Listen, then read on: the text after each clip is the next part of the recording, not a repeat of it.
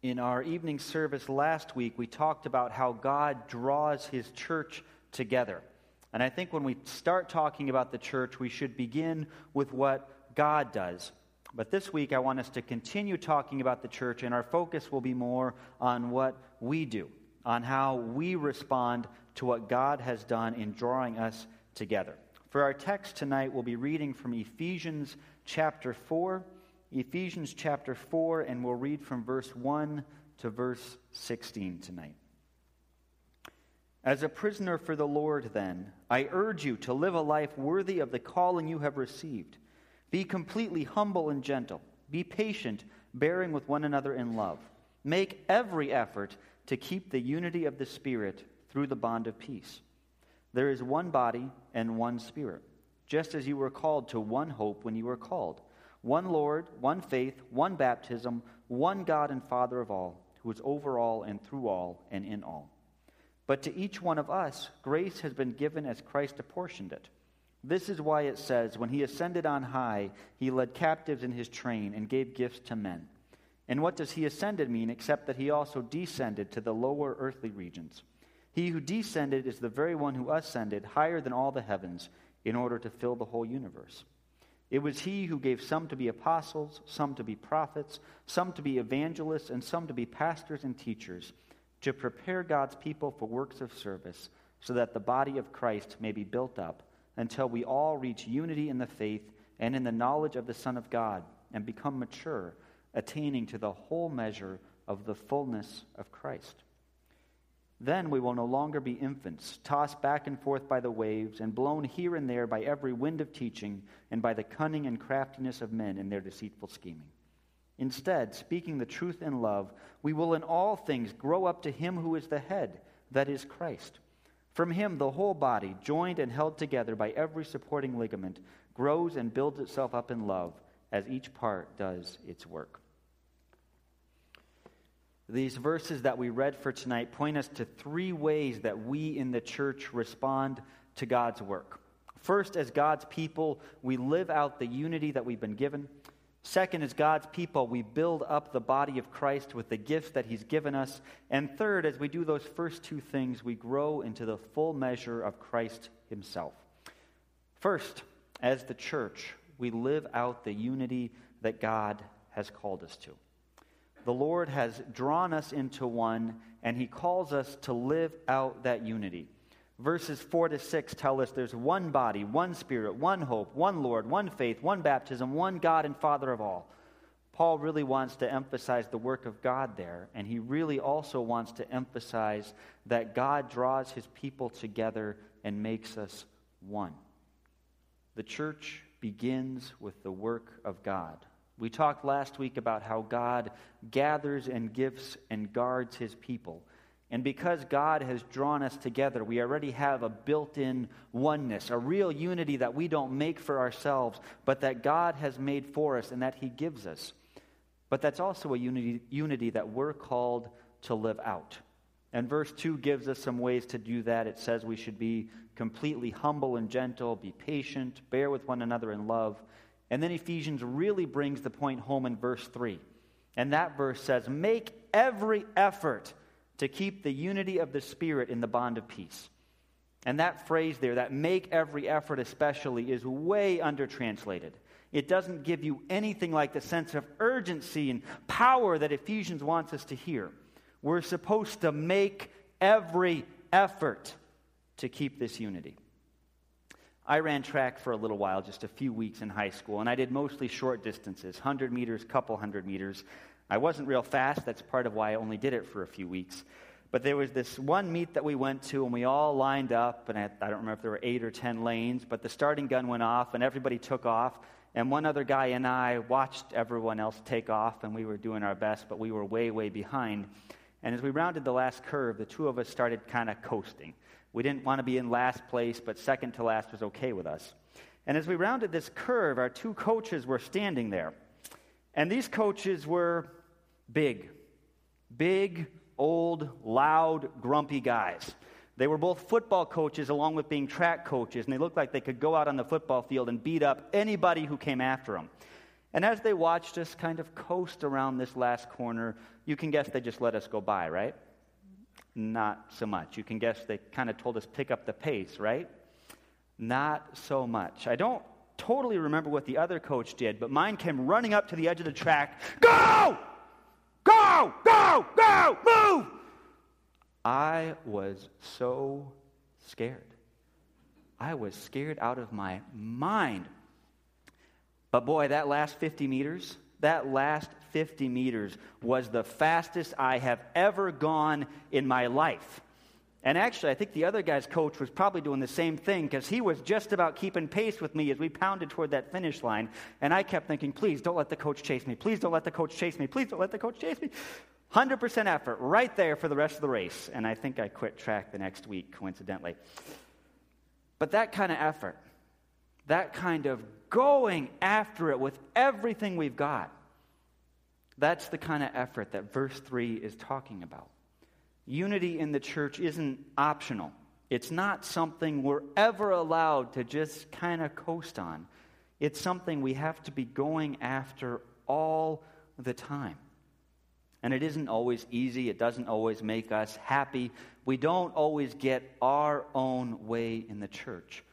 But we've been called and brought into this fellowship that is the body of Christ, and we have been strongly instructed to make every effort to keep the unity of this body. And I think in general we're pretty blessed with that at Faith here, but it's something we always need to keep working on. And we need to work on this personally. Even if we sometimes struggle to get along with other people in the church, they're called to the same people that we are called to. And so we need to make every effort to keep our unity. So even the people with bad breath, even the people who sit in our seat, even the people who don't like the music that we like, even the people who kind of just get under our skin, even those people we're called to work hard to be unified with. And that doesn't mean that we have to be best buddies with everybody else in the church, but it does mean that we have to be serious, that we need to make every effort to be unified. And we need to do that personally, and we also need to do it organizationally. Sometimes, and I know this is hard to believe, but sometimes committees, council members, different leaders of the church, sometimes we disagree on things. Sometimes we disagree a little bit intensely on things. I know it's shocking, but it's true. It actually isn't shocking, right?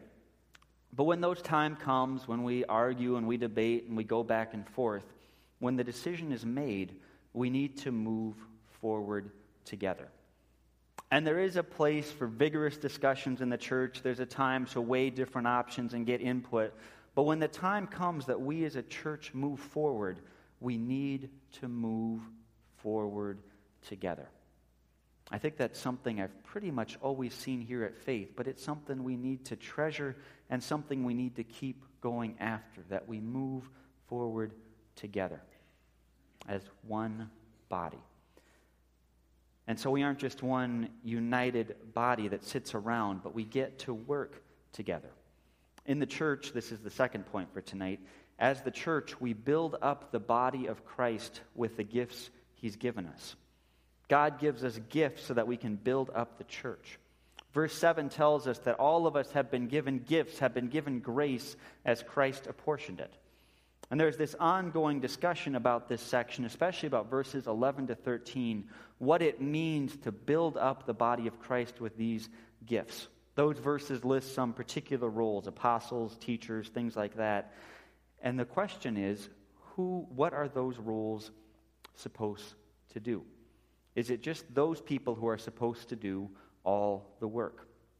And there are some people who say this list of gifts, the people who have those positions, those are the people who do the real work of the church.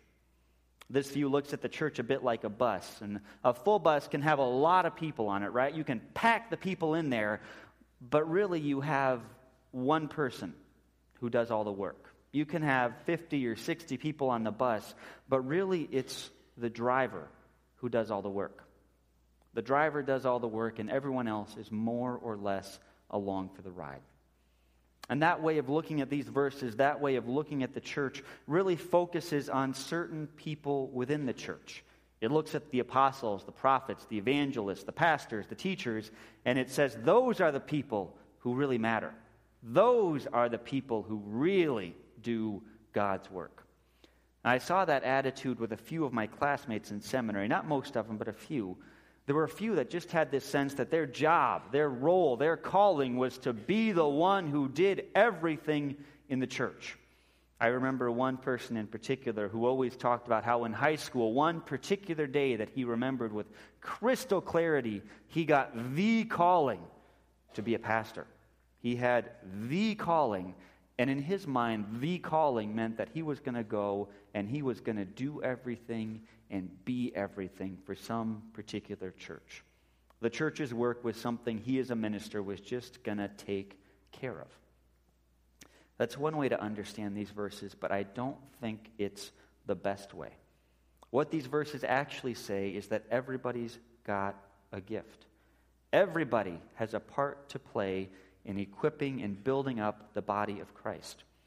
The analogy that the Bible gives us isn't that the church is like a bus, that one person does all the work and everyone else is along for the ride.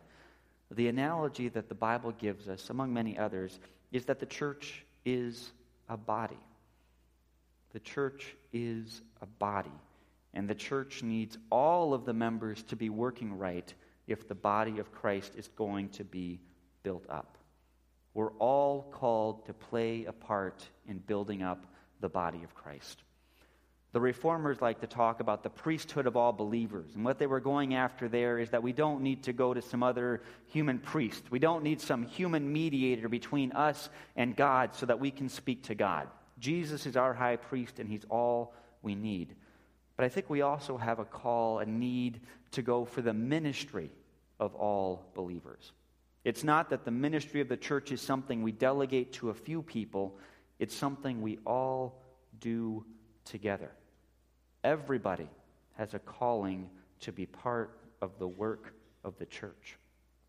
We all have different gifts. We all have different roles to play, but we all have roles to play. Some of us are called to work, especially with the children, to teach Sunday school, to volunteer with the youth group. Some of us are especially focused on discipleship ministries. We're called to lead Bible studies or to facilitate small groups. Some of us are really gifted and called to help with the logistical work of the church, to serve on committees, to make sure the roof doesn't leak, to make sure that the coffee gets out at the right time and the offering money gets counted and all those things. Some of us are really called to serve the needy, to bring relief to those who are suffering, to go out into the world and to bring help to those who are in need. Others of us have a special calling, a special giftedness to share the gospel, to go out and to proclaim in all kinds of different ways that the Lord Jesus is the only true Savior. And some of us are especially called to pray, to bring the joys and needs of the whole church continually before the Lord. And I could go on and on and on and give all kinds of gifts, all kinds of roles, all kinds of calls. The point is that you have one. You have a part to play here. We as a church, all gathered together, have been gifted to build up the body of Christ. And as we do that, we grow together into Christ. For our third point for tonight, as the church, we together grow up into Christ. As the church, we together grow up into the full measure of Christ. As we practice unity, as we use our gifts, we together attain to the whole measure of the fullness of Christ. We grow together. And if we aren't growing together, we aren't doing it right. The Bible hardly even knows about this thing we sometimes think of as an individual Christian. We belong together, we work together, we grow together.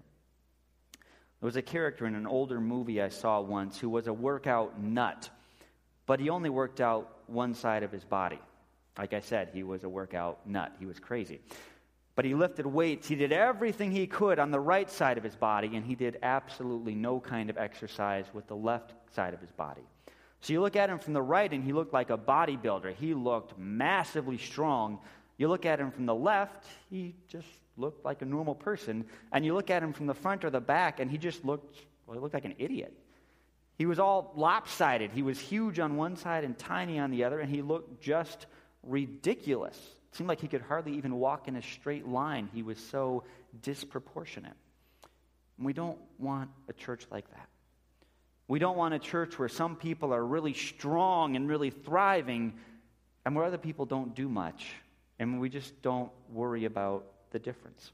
We're always called to build up the broader body of believers, and what we do or what we don't do impacts everybody else. If we don't engage with the church, it's spiritually dangerous for us, but it also costs everybody else something. If we don't engage with the church, it hurts our own spiritual formation. But if we don't really dig into this body and get to work and help each other, if you don't do that, then you are costing the rest of us something. As believers, we need to take the gathered church seriously because this is where we grow best as individuals. It's best for us as Christians to be together with others if we really want to grow in our faith. But we also need to take the church seriously because this is where God uses us to help other people grow. Christian community is incredibly helpful for our own spiritual growth, and it's also incredibly important for us to engage with this body so that we can help other people grow. Every single one of us has a part to play, a work to do, to help all of us together grow into the full measure of Christ. As we wrap up this evening, I want us to shift our focus again to what God does in His church. This passage from Ephesians talks about how we grow up into Christ, and it talks about how we attain the full measure of Christ. And think about that for a minute. What a vision that is, that we would grow into the full measure of the Son of God. Think about that we would grow to the measure of Christ.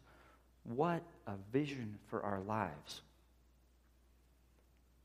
But also how impossible and how far off does that vision sometimes seem. None of us is perfect. And as we grow older and grow more experience in the faith, as we get to know ourselves more, the more we often realize how imperfect each of us actually is. Do we really think that we can grow up into the measure of Christ? And if we look around our church, by God's grace, we have a lot of wonderful things going here at Faith, but we're far, far from perfect. And it's hard sometimes to see how God can take what we see around us and can grow us individually and us together into the full measure of Christ. It's just really hard to see how that could happen. But God is the one who works it out, and God does work it out. A little bit after our first baby, David, was born, we had some friends visit us in the hospital, and they brought their first baby along. And their first baby was maybe 8 or 9 months old, and he was huge. I mean, this kid was a giant. He actually wasn't, but he was an 8 or 9 month old, and our newborn looked tiny. And I remember thinking, how is David ever going to get to be that big? The thing that sleep deprivation does to your brain being a new parent is just crazy. But a couple years ago, we were putting together an event with another family from church, and their kids were a few years older than ours. And at some point, their oldest kid walked up and asked a question. I thought, man, that kid is tall. My kids are tiny. They're never going to get that big. And now our little baby David is getting up to be pretty much as tall as my chin. It happens fast, right? How do the kids ever get that big? But they do.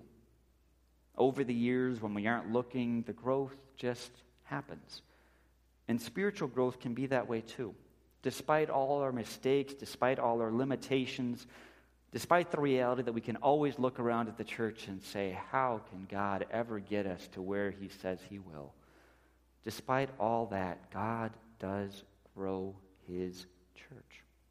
God does make His church able to grow and to mature, and over time we come to look more and more like Christ.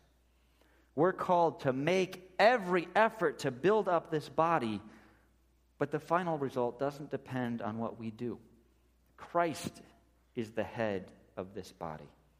It's Christ who makes us one. It's Christ who gives us the gifts we need to work for Him. It's Christ who enables us to grow into Him. We are called to make every effort, each of us, called to make every effort to be unified, to use our gifts to build up this body. But in the end, it is God's work. In the end, it is God who gathers and gifts and guards His church.